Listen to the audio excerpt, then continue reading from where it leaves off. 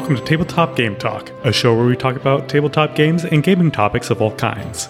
This week, we're talking about spending money on games. Who are you? I'm one of your hosts, Fletcher. I was just checking to make sure my levels were good, that's all. Oh, okay. I forgot to introduce Testing myself. Testing it out live. Yeah. Oh, also, I'm Chris. Kitty's not here. Yes. And we have done an episode on the value of games, which is kind of like spending money. And I have tried to justify the amount of money I spend on specific games, which is kind of like spending money. But lately, I've been wondering why we spend money on games at all. Maybe not any amount of money. Sometimes that seems reasonable. But I think collectively as a gaming community, we tend to we are spending larger and larger amounts of money on games. And I'm just wondering why. So we're going to look into that. That's it. That's the whole thing. That's the whole subject. But first, as always, I thank you to our Patreon friends of the show, Adam Harrison, Miles Clark, Sarah Wentworth, Michael Finley, listener Doug, and the Gift of Games in Grayslake, Illinois. Michael is our newest listener, Patreon friend of the show, and I had to up the limit to 6. He reached out and said, please, please, please let me give you money. Fun fact, if you do that, I probably will say yes. So I do want to thank all of our other patrons as well. Fletcher, how are things? Things are good. This is not the question that you said you were going to ask me.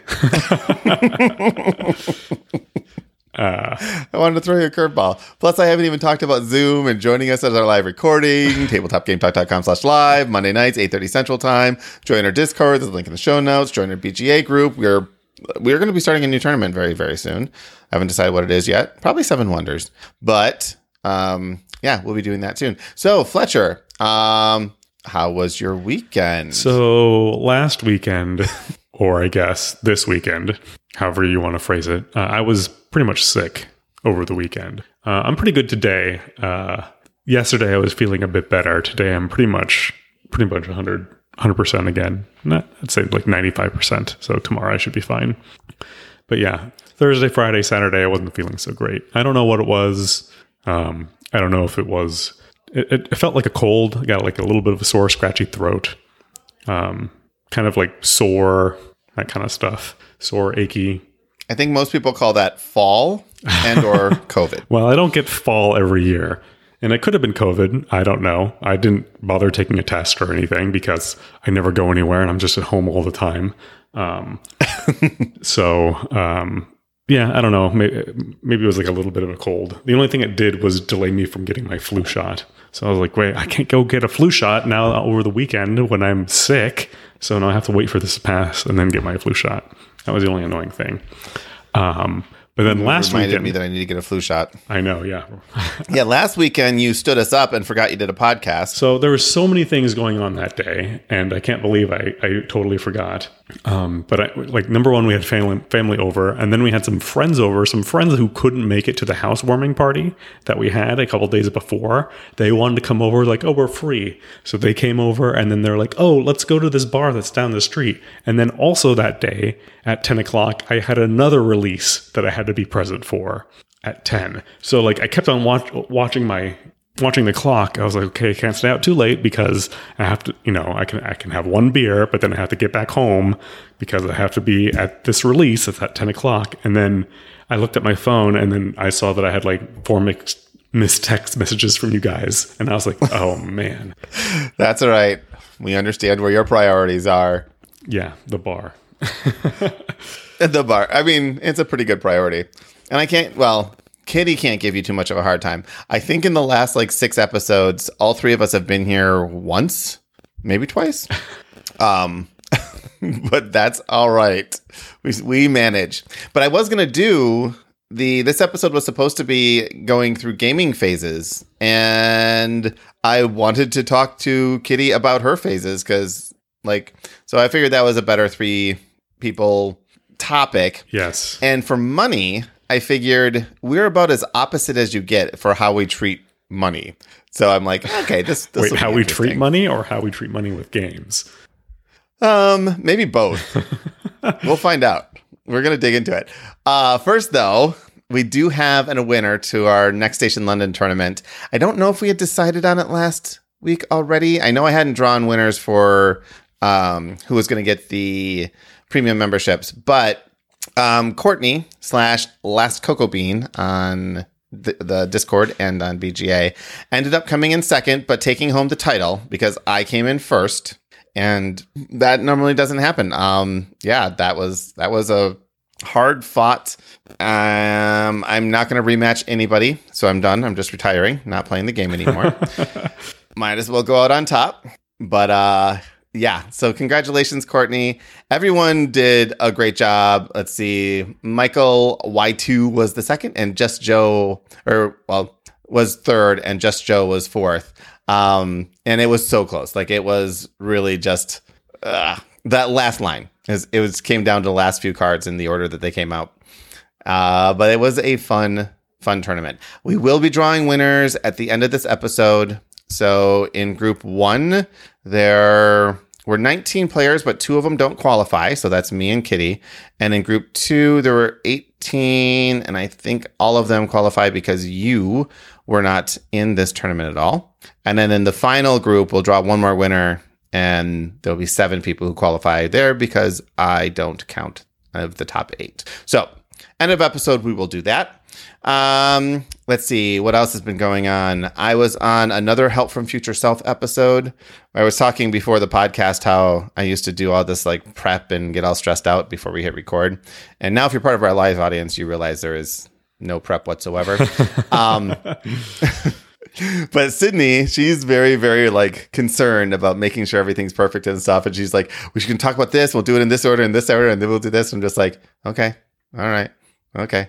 All right. And then we hit record, and then it all turned out great. So it was a cool episode on how to build an alliance deck for the casual Keyforger. If you are interested in that kind of thing, check out Help from Future Self.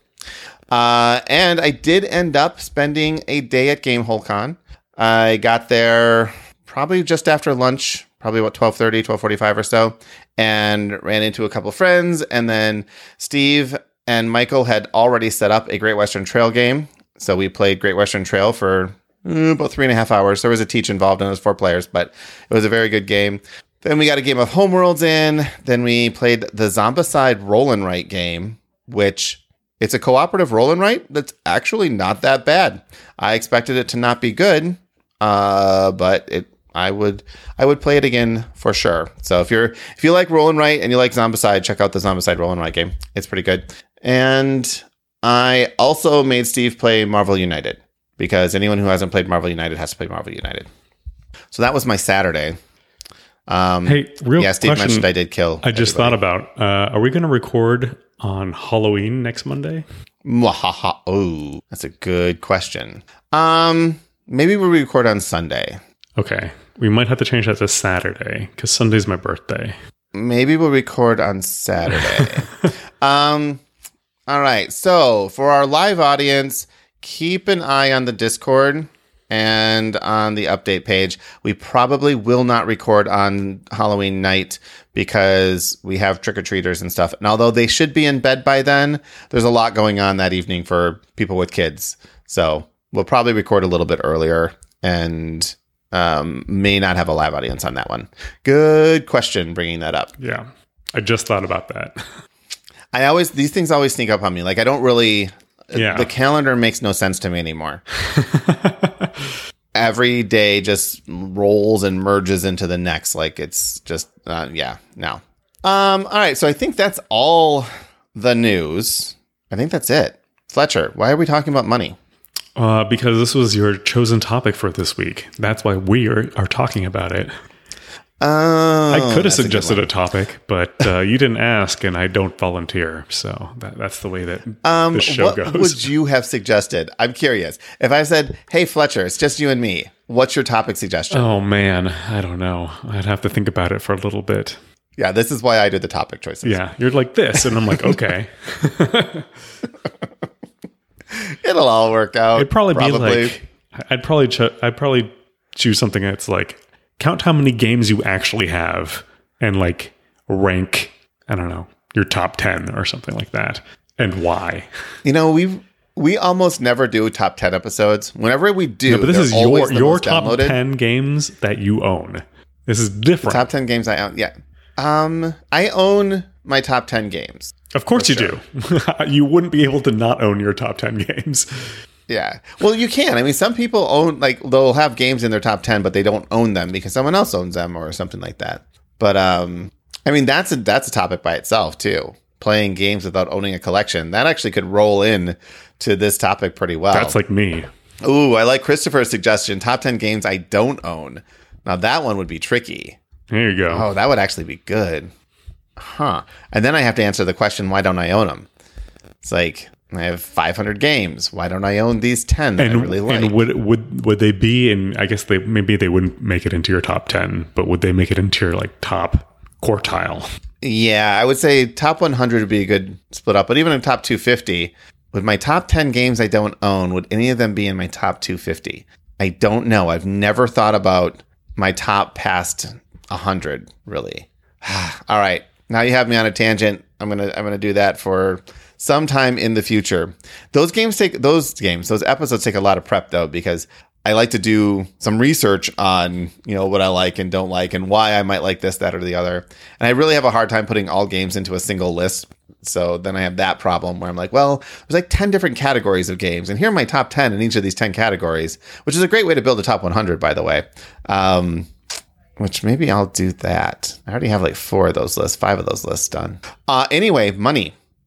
This is why I own all my games, because I will just spend money on games. And I don't think I should. Fletcher, I have a question that's unrelated to games. Yes.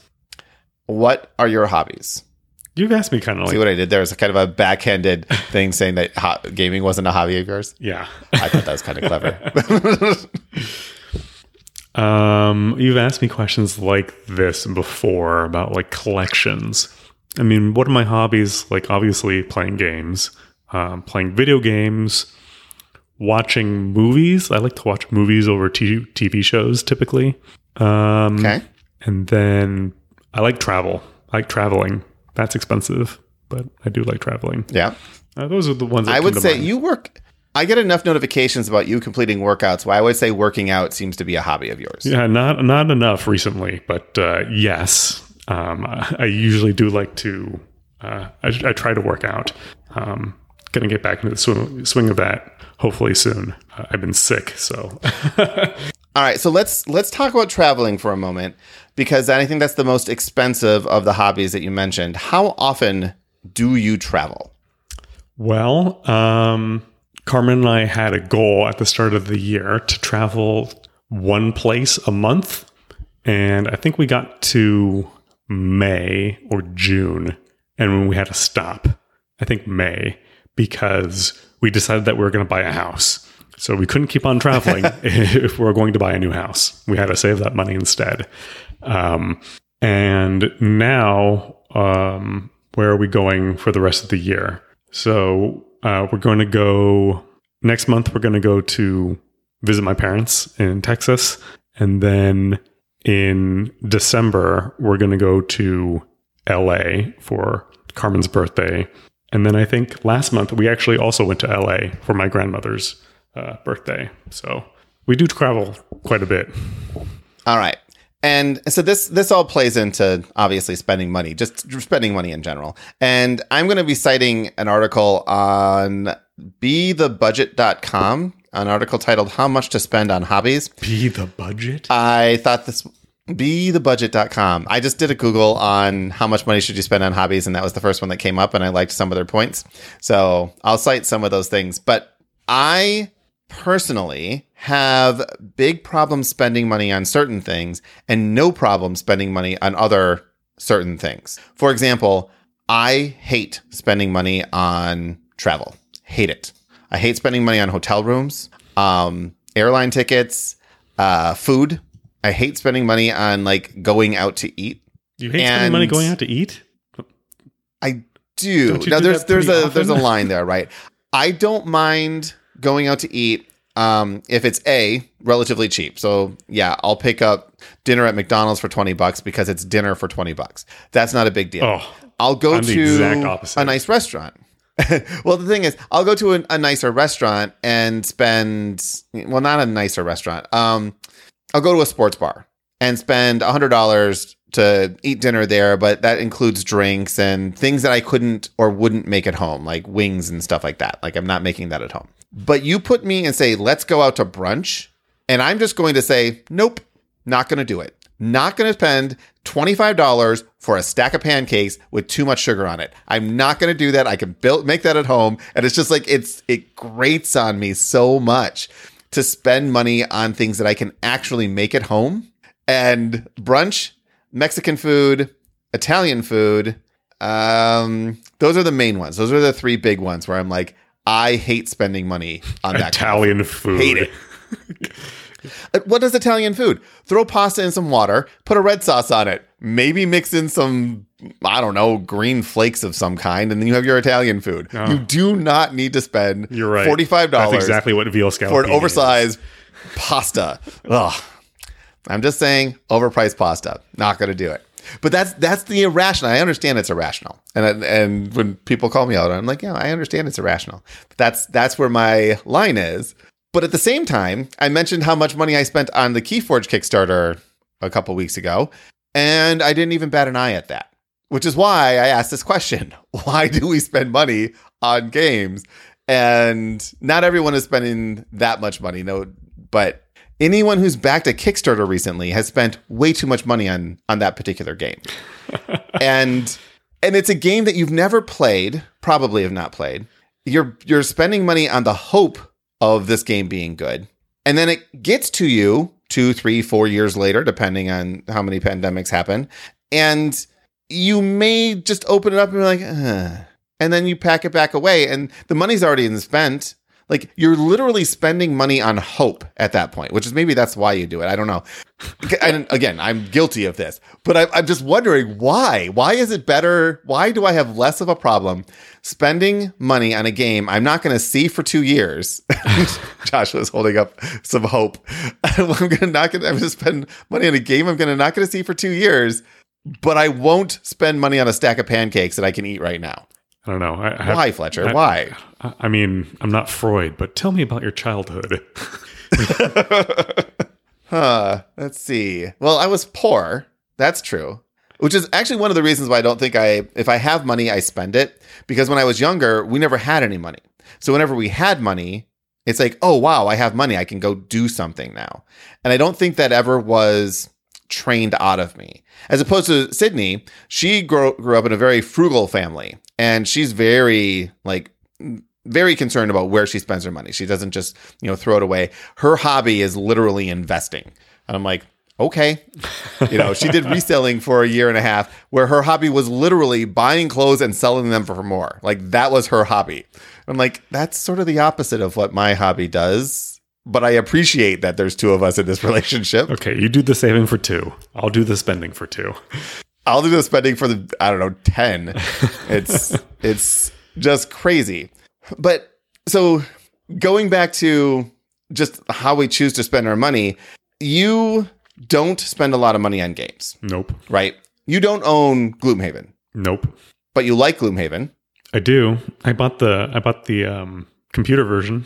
Yep. All right. And it'd be very interesting to see your top 10 games that you don't own, because I think those would actually be really good games. And I would ask you, why don't you own them? So let's sort of do that right now, because I think Gloomhaven's on that list. Gloomhaven's a game that you really enjoy, and you did not own it before. And actually, yeah, you did own it. And you got Jaws of the Lion to Terrence. You never even opened it. Yes. If I remember correctly. Mm-hmm. That's right. It actually came, Terrence gave it to me. I think he said he opened it and he looked at it and he was like, nope. And he gave it to me. Oh, he gave it to you. Okay. Yeah. But you did not buy the original Gloomhaven. You wouldn't have bought Jaws of the Lion. No. Why not? You like that game. Why wouldn't you buy it? Because I don't have anybody to play it with. Oh, you're throwing logic into the mix. Well, that's sort of a problem. You have to, when you think about your budget, you have to use only emotion. Must be all emotional spending. Because if you start thinking about it, then it makes too much sense. And then you stop spending money on stuff that doesn't matter.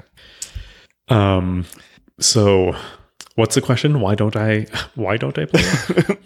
Why don't you spend money on games? So, I mean, there is like the problem of who am I going to play this game with? And am I really going to get out this game and like try to play it by myself on our table. We have more space now in our new home. But still, am I going to get out this game and try to play it by myself for like a few hours?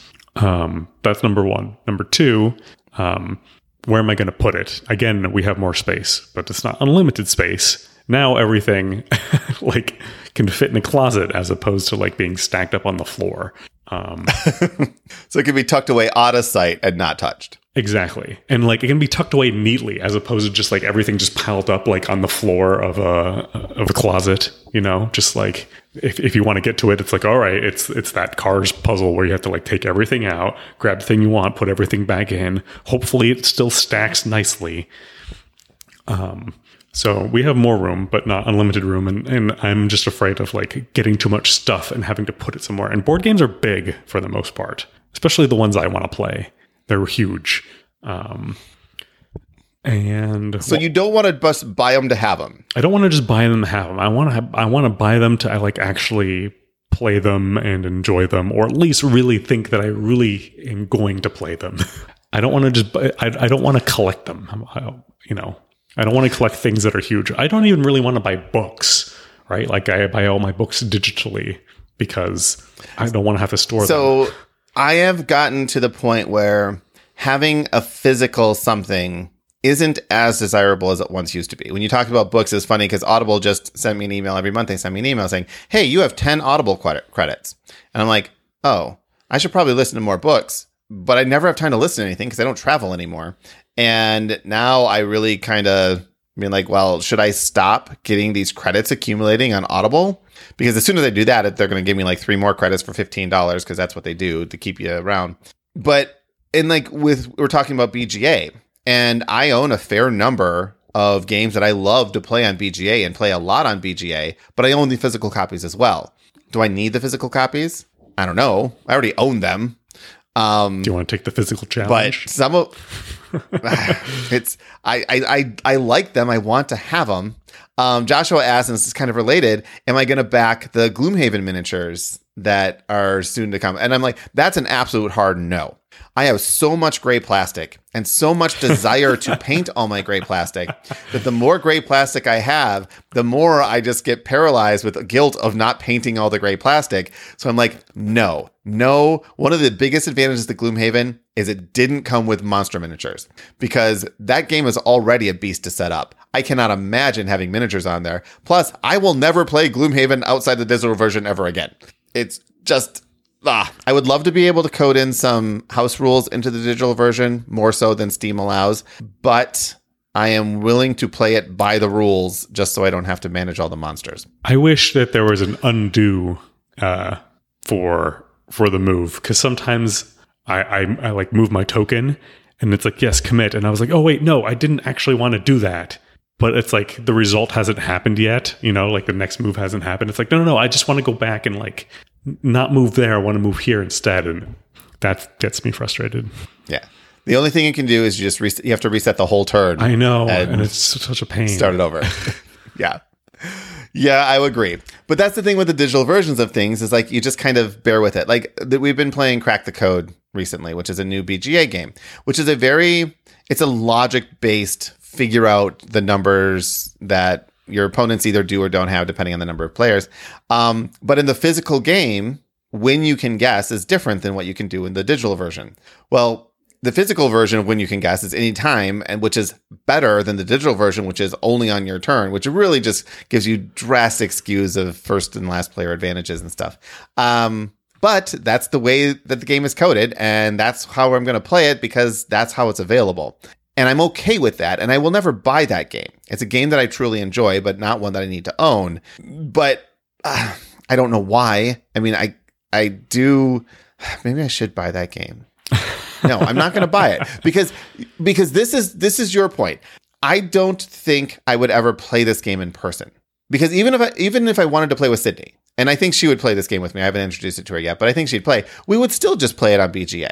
Because it's easier to set up. Right. We just both sit down, I start a game, and we go. Well, that's the thing. Like, BGA has so many games that I would even like to play. Like, and it's, free with people, sitting there willing to play.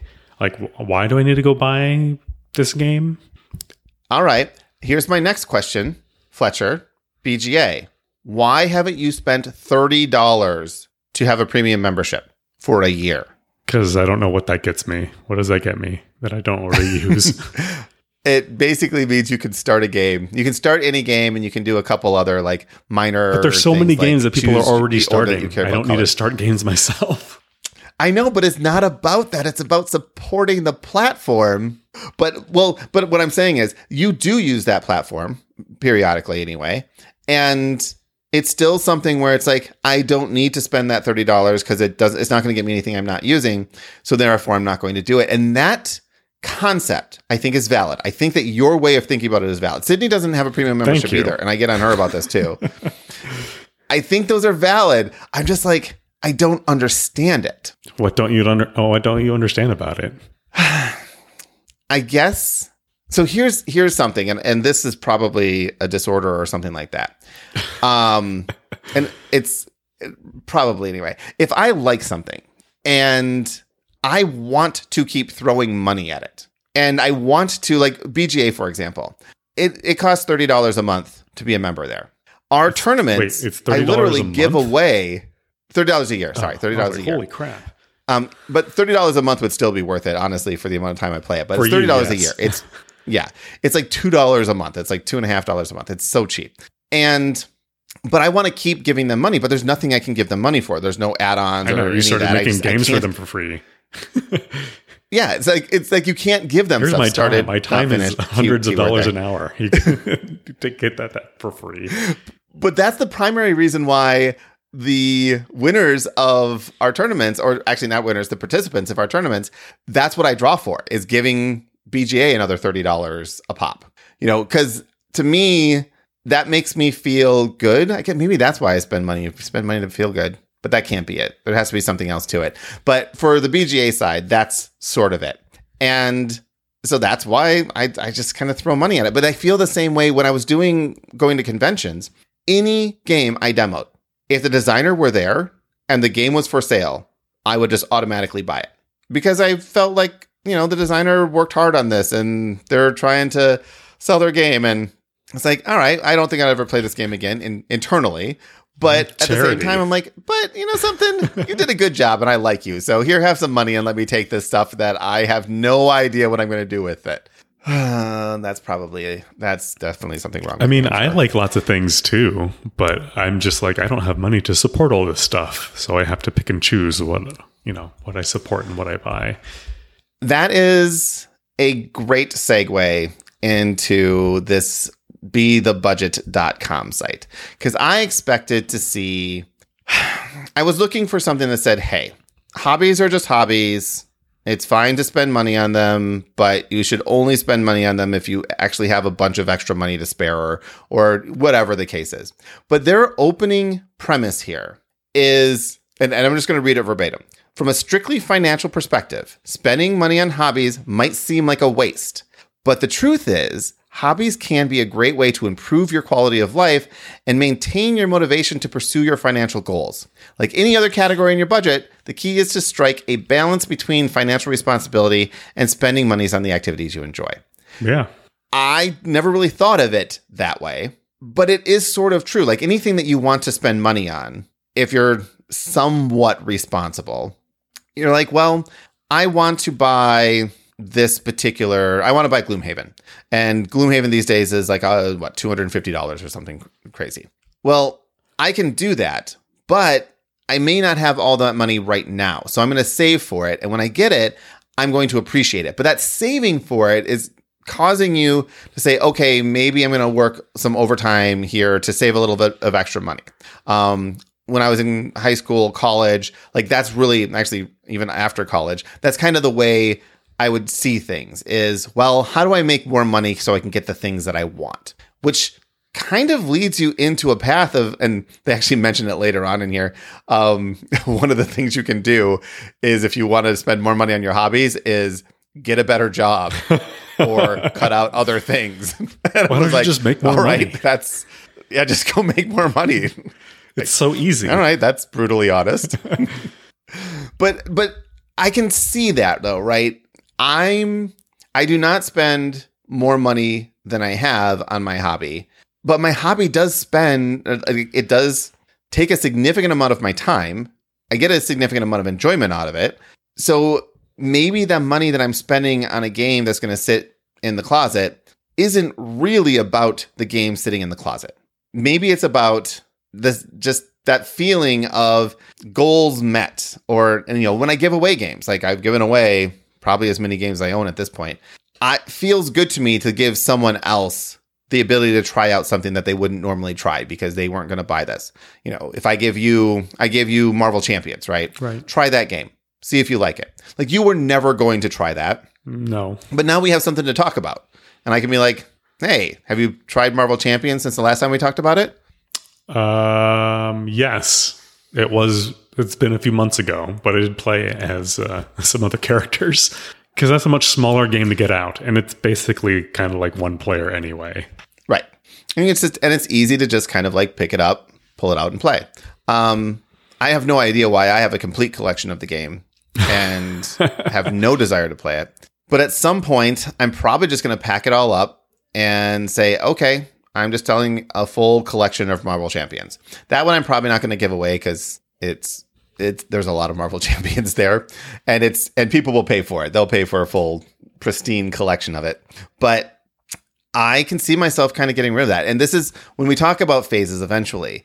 I believe I'm starting a phase where I'm pulling back on spending money and actually looking at building a quality collection or keeping a quality collection as opposed to just having a quantity collection. That good. Doesn't stop me from spending money, though. I'm still doing it. But it's on quality, I swear. It's on quality. I think. I'm a little bit more selective, though. Like, I am being a little bit more selective. We talked about Keyforge. I love Keyforge. And this is a situation where I want to throw money at the company to see it succeed. Please succeed. Please succeed. But like the last 5 things that I've backed on Kickstarter, Dune War for Arrakis. This is a CMON game, and it was done by the same people who did War of the Ring. So I'm like, okay, I love that game, the concepts of it, the story in depth. So I'm going to grab that. The other one I got was Naturopolis, which is the third standalone expansion to Sprawlopolis. This is an 18 card game. It's like nothing. It's a great little solo game. Pull it out. Stores in your back pocket. You can play it just about anywhere. It does take up a decent amount of table space. Terraforming Mars, the dice game. Don't know why I got this. Because apparently I need everything Terraforming Mars. Even though you don't like it. I did like Ares Expedition. Yeah. Well, I mean, I didn't like the base game, but Ares Expedition, the dice game looks pretty good. I got the Mosaic expansion. This is where they get me. They ship the game and then release an expansion Kickstarter right away before I've had a chance to play the game. So I don't know if I'm going to like the game or not, but I got to back the expansion right now. Otherwise, if I do like the game and I didn't back the expansion, that's a problem.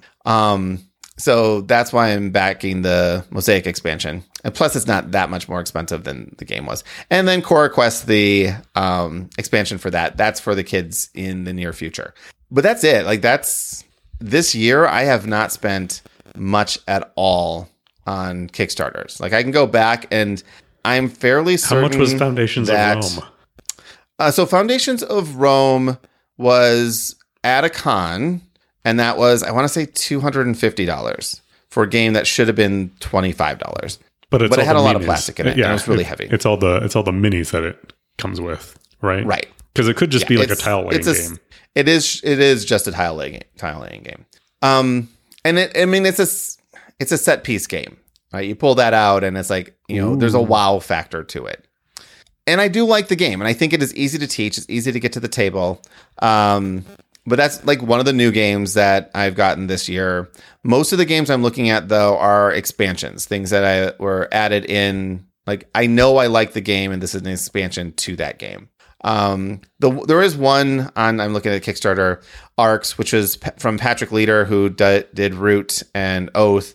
And I think I like his design style. And this is a space version, his space game. So I'm kind of interested in seeing where this goes. So I took a chance on the designer there as opposed to knowing whether or not I was going to love this game or not. But it looks like it could be fun. And it wasn't I mean, crazy, let's be crazy honest. You expensive. take chances regardless. I do. I take more chances than most. But that's one of those things where I'm trying to the be a font little on bit this more one is conscientious. futuristic and fun.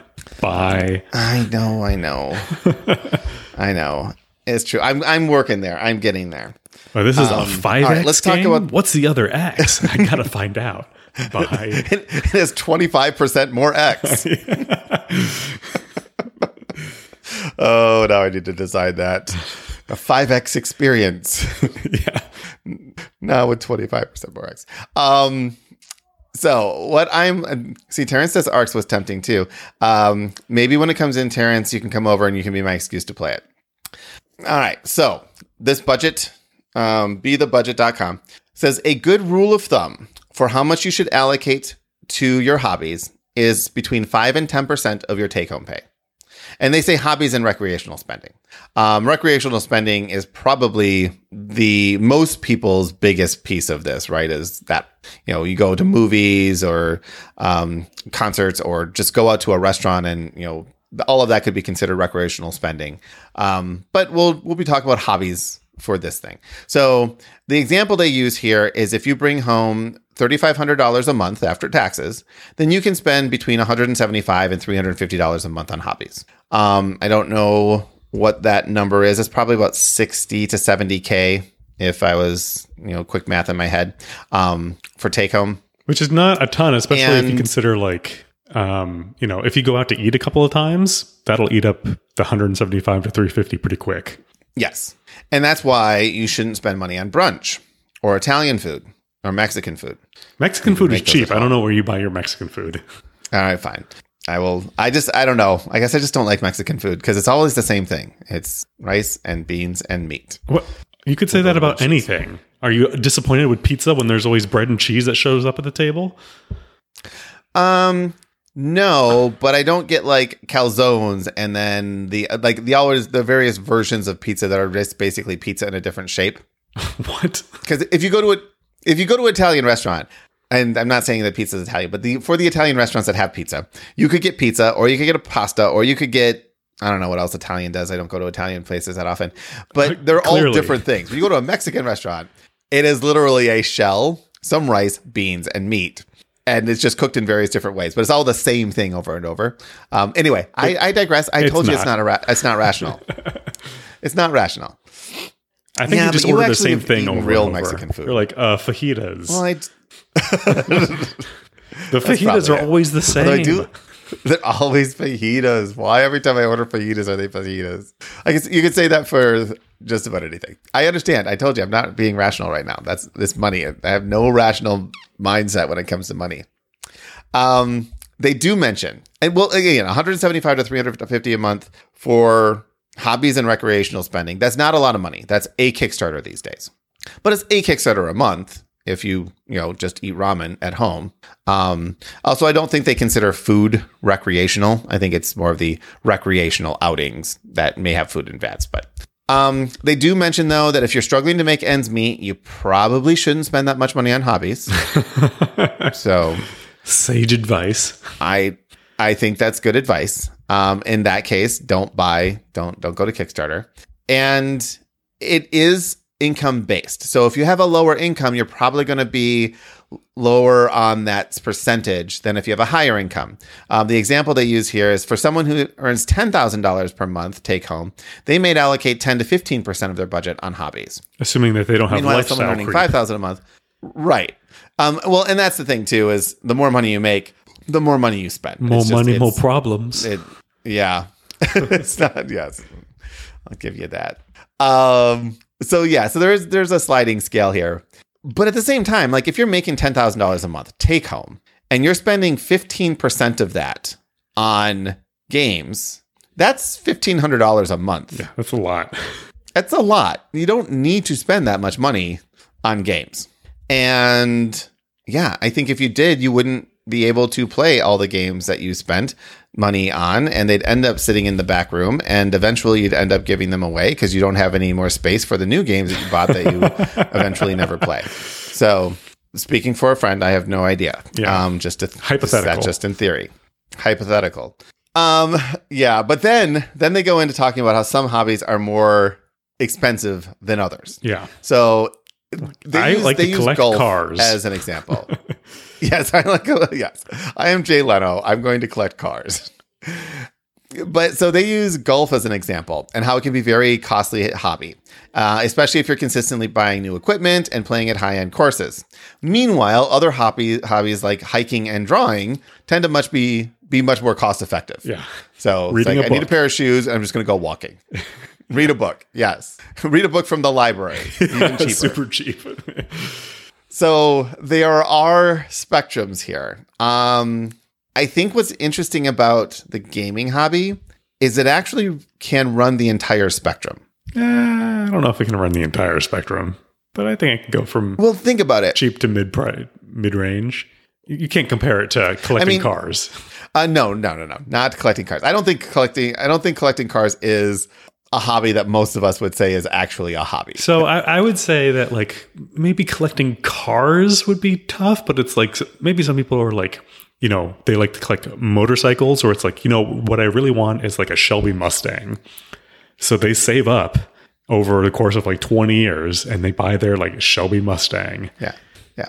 Well, even if you want to go to the cars thing, tinkering, right? You're buying new things for your car, aftermarket stuff. You might be upgrading certain aspects of it. Like that can be an expensive hobby. Yes. Look at my Toyota Corolla that can go super fast and like 22 rims. Hey, it only takes one time of watching a Toyota Corolla like 4 feet off the ground with like a giant spoiler, LED lights underneath the giant spoilers. It's like, I've literally seen this. I'm like, all right, that's that person's hobby. Yeah. I'm not going to judge them. I'm going to go play with pieces of cardboard that are 2.5 by 3 inches square. Because that's much more rational. But I think that like for games, you can love games and spend practically no money at all. You do. Yeah. Like you can go play games anytime you want. You don't really need to spend money on games. You have friends who have games. You could. I got a friend that has a boat. If you really want to. Got to find that. You have a friend who has a boat. You can play games on a boat. Like you don't need to spend money to enjoy the hobby. You can go to game stores and play for free for games that are there. Sign up for BGA. BGA, you don't even have to pay for BGA and you can play all these games. So you can play on the very free side of games. And then you can go crazy on the other side where you have Gloomhaven, you've played the whole game, you're done with it, now you own the digital copy, and then you still decide, maybe I need to buy the miniatures for this game that I've already spent 200 hours on. So there is a spectrum there. Or again, anything, it's kind of ridiculous now because when I look at Kickstarter, if I see something in the $150 to $250 range, I'm like, oh, okay, that's reasonable. That's crazy. Because I've been watching Kickstarter for almost a decade now. And at first it started out where Kickstarter games were, in the neighborhood of $30 to $60.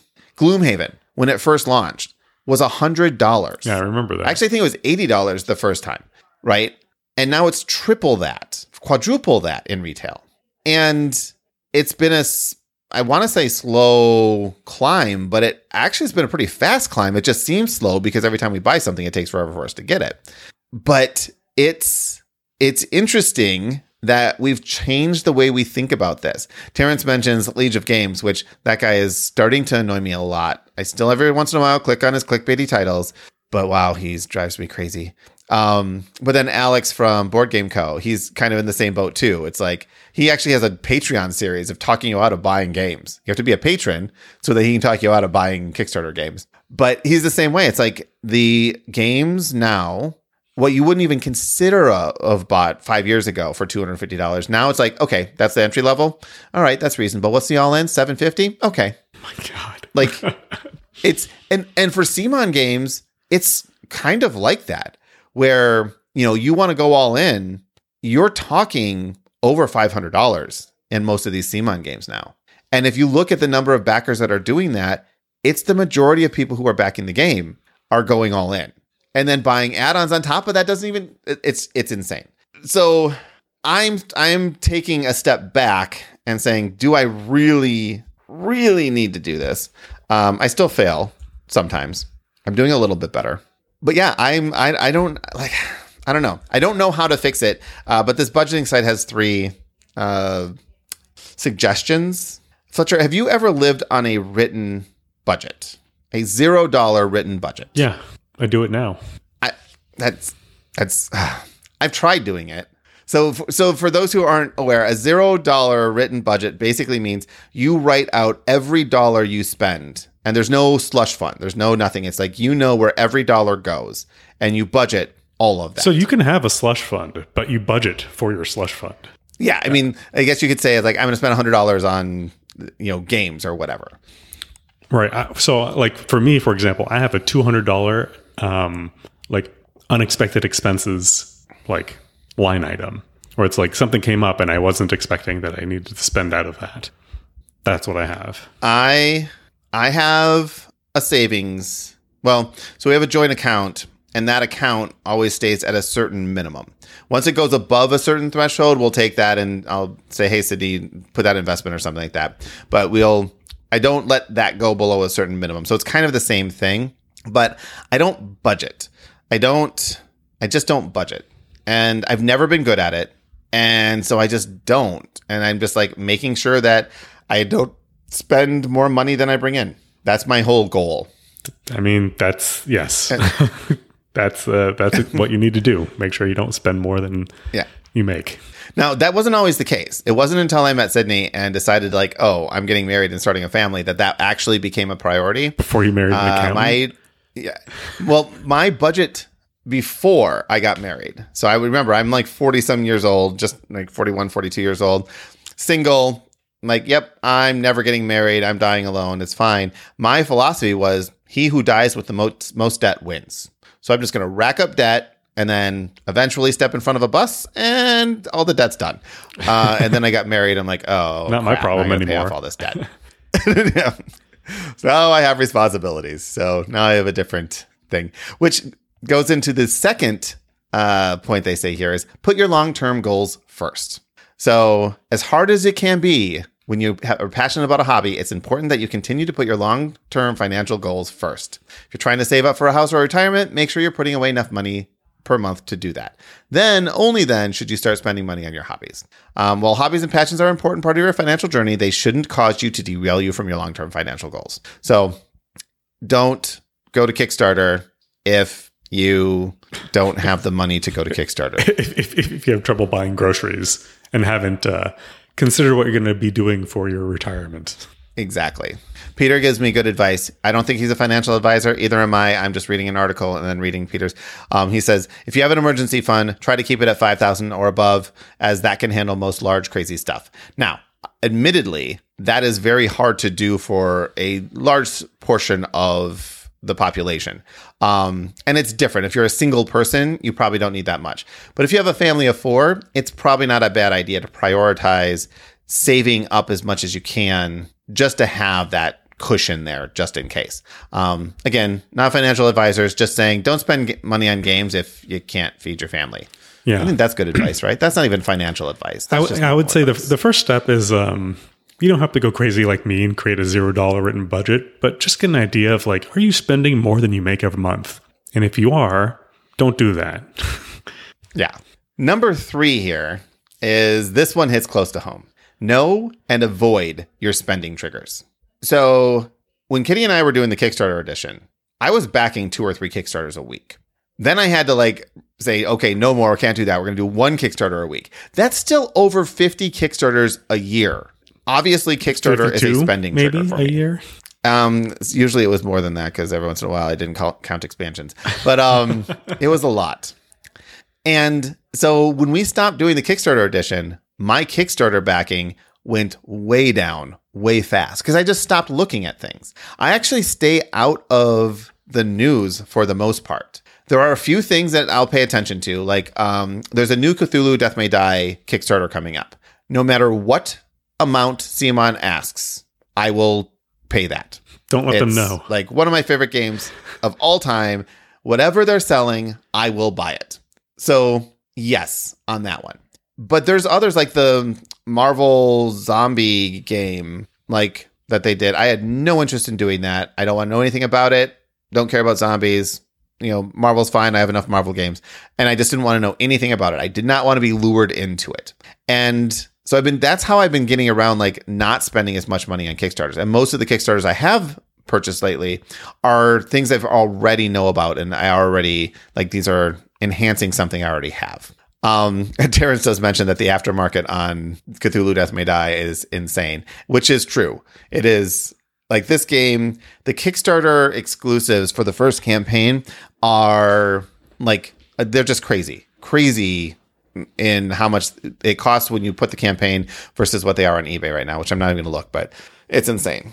They've alluded to the idea that it's possible that they could be available in the next campaign, but I don't think so. They just did a contest where they're giving away one of the boxes, the Unspeakable box, which is the Kickstarter exclusives for the first campaign. But that's, again, my point is, FOMO, you can't have a fear of missing out if you don't know what you're going to miss out on.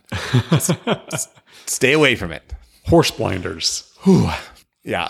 All right. The next two, actually, the next one I think is kind of funny. It's like, if you want to make more room in your budget for your hobbies and passions, one of the biggest things you can do is reduce your fixed expenses, such as mortgage, rent, insurance, car payments, student loan payments.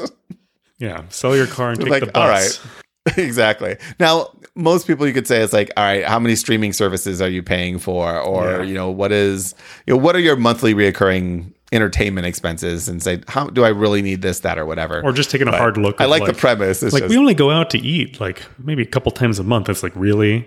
How many times do you order takeout? Really? I bet you eat out a lot more than you think you do. Yeah. Well, and that's actually one thing. So I don't like having a budget because I'm just not really good at them. But if I want to wake myself up for how much money I'm spending on something, I will spend like I normally do, but then track everything. It's basically the Weight Watchers concept, right? Log all the food you're eating and you're going to eat less food. Same thing happens with a budget. If you just go back, and you can do this retroactively, like go to your credit card statements and just say, all right, how much money did I spend on food this month? How much money did I spend on entertainment, on gas, on whatever? Just take a look at your statements. And that if that wakes you up being like, I spent, it's not unreasonable to spend $400 or $500 on eating out in a month. Yeah. I mean, that's easy to do. So it's worth like paying attention to that. Even groceries. I've stopped going grocery shopping as much because I would go grocery shopping, come back, and then half the food would go bad because I was going out to eat on top of having groceries. So I'm like, okay, I'm going to slow down on that. And now I'm doing HelloFresh, which delivers like meals. So I get 4 meals a week. All the groceries I need, vegetables, all the meats, everything are in one thing. And I just make a goal of making sure I eat those things. I prepare those foods. That keeps me from going out, and it saves me money on groceries because I'm not wasting a bunch of stuff. So for me, that switch worked. And even though it seems like it's expensive, when I compare it to groceries and I compare it to eating out, you're actually saving money on it. So, and I'm saying that works for everybody, but it's working for us. And I also enjoy cooking, and the recipes are pretty easy to follow and kind of fun. If you'd like to be a sponsor, one I think is probably please get in contact with us. Yeah. I would pimp HelloFresh. I'd be like, yeah, because I actually got a friend of ours, Creon. I'm like, no, you should do this. He likes cooking at home and he doesn't like going out and shopping. And I'm just like, just try it. Like, try it for a week. And if you don't like it, you can just cancel. Carmen it's basically free for the Carmen first, and I use HelloFresh 4 for months a while back. We stopped it for uninteresting reasons, but we liked it. Yeah, it's great. So it's way of the different ones. I've tried like 3 or 4 different ones. This is the one that I could see myself sticking with much longer than any of the other one. All right, and this last one I think is good advice in general. They call it creating a sinking fund for your hobby, which is basically just like a savings, a nest egg or a savings something for it. It's just a fancy name for an account that you use to save up money for a specific purpose. I'm like, all right, that makes sense. So instead of spending money and then trying to, spend money on a credit card and trying to find a way to pay the credit card, save it up first and then spend it. Yep. But you don't necessarily have to save it for something specific. You can just save up money. Say you're saving, $25 a week for board games. And now I'm like, well, I have $100 in my board game fund. This game is coming out on Kickstarter. Is it something I really want? Is it worth all of my board game fund to get this? Or should I wait and see if I really like it or if there's something else that comes up? Like if you say that this is how much money I have, then you can be a little bit more conscious as to how much you spend. And I was doing that with Kickstarters for a while where I'd be like, okay, I'm not going to spend more than this. And then I just decided that not backing them at all is probably better. So I get it. I can save so much money if I don't back any of these games. Yeah, like I said, it's not none. It's much little smaller though. I don't know. I still probably, I'd say 10 to 15 a year. It's just the types of games and what I'm backing is very different than what I was doing before. Like Oathborn or Oathsworn? What's the Oath? Someone tell me what the Oath one is I'm thinking about. It's the big hot RPG in a box one that's out right now. And so it's just shipped. It's gotten great reviews and there's now Kickstarter out for it again. I have no interest in another giant campaign game, no matter how good it is. Oathsworn. Thank you, Joshua, sorry. I have no interest in that type of game anymore. I have too many of them. Most of them I get and I don't play. And I'm just like, I'm not even going to look into it. This could be the greatest game in the entire world. I'm not looking at it. I don't care. My life is just fine. It's just fine without that game. Yeah. But now that I've said it, let's go to Kickstarter and see how much an all-in for this is and see how much I have saved so that I can instead go on vacation. Flash forward to Chris 30 minutes later. He's going all in on it. Kickstarter convinced him. All right, so scroll all the way down. Oathsworn collectors all-in pledge. $375. Plus, if you're in Europe, paying 15% VAT. And let's see what the shipping is on this. In the US, they're claiming shipping will be $50. So all said and done, we're looking at $425 for a game that they literally show a dolly with all the stuff that you get that I am not going to own. And therefore, I just saved myself $1,500. I'm rounding, but yeah, that's and again, Chris 2 years ago probably would have just backed this because it's the current hotness. Would you have backed it all and in? I'd be like, yep, I must have it. Oh yeah. No. I've regretted too many Kickstarters where I've gotten partial in and I'm like, oh, but now I want everything. And so now it's all or nothing. It's always all or nothing. So it makes an easier decision too. It's like, if I'm not willing to go all in, then I'm not then I don't need it. Yeah, I don't need it. So the most recent one that I did where I bought it because it was the current hotness and immediately regretted it was Etherfields. And it is currently, I got like the second Kickstarter version of it. And it's currently sitting not unopened upstairs in my dining room. I'm probably just going to try to sell it on eBay, but it's going to cost me like $50 to ship it. So yeah. Now Joshua M. says, imagine how much money you would save if you didn't get Marvel United. That is true. I would have saved money. However, I love Marvel United. That's a game I don't regret because I love playing that game. I love having it. I love doing all the stuffs with it. So I don't mind that. Same thing for Arkham Horror, the card game. You know, that was a trickle over many years, but that collection is worth, or at least I don't know if it's worth it, but I've paid a ton of money for that collection. It's just over time. Or Keyforge. I'm always bringing that out. Keyforge. Yes. It's one of those things where like we travel for Keyforge. That's another thing. Why we're going to go to Keyforge Celebration in 2 weeks, in 2 weekends from now.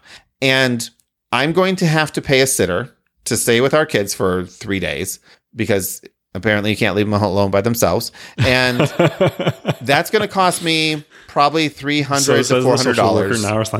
Now assigned to my house. I know. They come in, they check up and stuff. We're going to drive there and back. So we're not flying, but that's still going to be $100 in gas easy. Then we have a hotel. How far is it? It's not that far away, right? It's Minneapolis. It's like 6 hours. Okay. Yeah, it's not crazy. It's not terrible. But then we're going to be in a hotel for 3 nights, 2 or 3 nights. So that's another $400 or $500. And then the event itself is $75. So all said and done, we're going to drop $1,000 to go and play Keyforge for 2 days. It's less than what you paid for the Keyforge all in. It is, but we're going to come away with a few extra decks that we played there. We're not going to come away with any product, right? It's just we spent that much money for the privilege of playing the game at this event. And everyone who's going to this event is doing that. And everyone who's ever gone to a convention has done the same thing. Maybe not with paying for childcare. Typically, we don't have to because her parents can take them, but they're also out of town that weekend. But everybody does that. Not everybody, but anybody who goes to these conventions and stuff, that's just par for the course. Now, you talk about traveling. You're spending that same amount of money going to Texas and going to Los Angeles. You're probably staying with your parents in Texas, I assume. Yeah. So you're not there, and you may be staying with someone in Los Angeles. But when you're traveling, it's a similar thing. You're paying to travel and stay someplace. It's expensive, and you're paying for that experience. So is that a gaming expense because we're going to play a game, or is it a travel expense because we're traveling someplace to play a game? I don't know. What do you think? I don't know. I guess it's probably a traveling expense, right? Like gaming would be like one thing and traveling would be another. I mean, I understand it's for travel. I mean, it's for game, but like, I don't know. I'd probably just consider it a traveling expense, but it's for something that you want to do. Like you're going not because of you're not going to Minneapolis because it's like, oh, I want to tour the city of Minneapolis and I want to, taste the local flavors. It's like, no, I'm going there for this one specific thing because I want to play Keyforge with my friends and a bunch of new people, and this is what I want to do. So, I mean, yes, it's travel, but it's travel for a very specific purpose. Yeah. And that's how, I mean, it's kind of how I have to look at it. Because if I looked at it any other way, it's like, wait a minute, I'm spending $1,000 to go on this trip. Why don't I just buy another, 4 cases of Keyforge? And I look at it the exact opposite way. I'm like, wow, like this game I could go all in for $1,000. That's a nice vacation. Peter actually just came up with a great idea. We could rent the kids out and then they could be used by single parents to try to pick up other single parents. I'm not sure how morally it might. I don't know. Maybe if you put them on a leash in a park, they can be cute. Like we can dress them up pretty cute. Yeah. Let me check with CPS and see if that'll work. They're good with dogs. We'll find out. Or at least they're good with Martins. They are, yes. They do like dogs now. They're good kids. I love my kids. I would bring them with, except for it would be torture for them. More torture for them than for me. So it's like, yeah, we will let you have fun with your cousin. Yes, we're having their cousin come up. All right, let's be done talking about spending money and just summarize it this way. If you have the money to spend on games, go for it. Don't feel guilty about it. In the meantime, 3 people have won a $30 membership to the Board Game Arena site thing. And we're going to draw those. We're gonna draw those days right now. So I'm going to quickly register in the first group. that website, Board Game Arena site thing. .net. Board Game Arena site. Random number. We're going to the internet. Just going to make a random number. All right. So our first batch is going to be 1 through 17. And the winner is number 2. So that is, because it doesn't count Kitty and I, it skips over the actual number 2 slot and goes to number 3, which is Tia Gayaba, Taigoaba, you know who you are. Tiagoaob. That's a lot of vowels. Tia go out. I don't know. It's like, see? Yeah. Go. All right. In the second group, we're 1 to 18, Goab? and no spots get skipped. I don't know. Aunt Goab. Tia Goab. There we go. All right. And that one is number 12. So we go 1, 2, 3, 4, 5, 6, 7, 8, 9, 10, 11, 12. 2, 5. That's easy. The number 2 and the word 5. 2, 5. All right. So all you got to do, hit me up on Discord and I will get your code for that. And then finally, in the finals, there are 7 qualified people. So I will generate a number between 1 and 7. And the winner is number 3, which skips me 1, 2, 3. So that's Michael Y2 is our third winner. So hit me up on Discord. I will get you your $30 BGA thing. If you already are a premium member, and only if you already are a premium member, you can either choose to extend your BGA, give it to someone else, or I can give you a $30 gift card to wherever else you want. All right, Fletcher, this episode has gone long. It's because Kitty wasn't here to keep us on track. So I will do the first part. You will do the second part. And I will say Tabletop Game Talk is a proud member of the Dice Tower Network. You can be part of our live recordings Monday night at 8:30, but probably not next Monday because it's Halloween. Join our Discord to continue the conversation. This is where we want all our feedback these days. And you can also... any links to Discord or BGA or all of that, those are in the show notes. Just go to tabletopgametalk.com and you can find all of that. Oh, is it my turn to speak? Because you didn't follow that at all. I never follow the script. I write the it wasn't script. even close.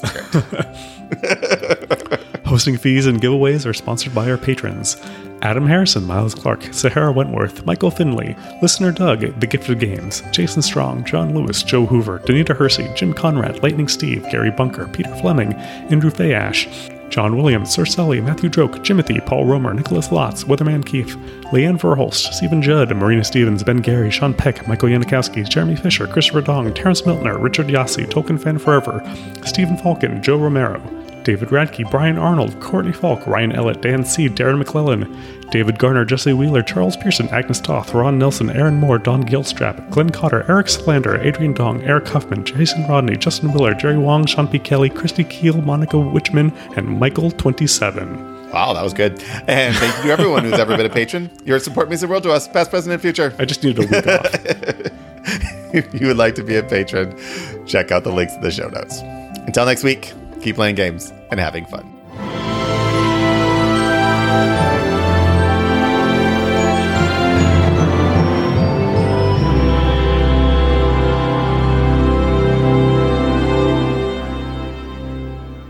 All right, Fletcher. So final question. How many D&D books do you own? So here's the thing. 5th edition. I don't own any D&D books. That's it. We're ending on that.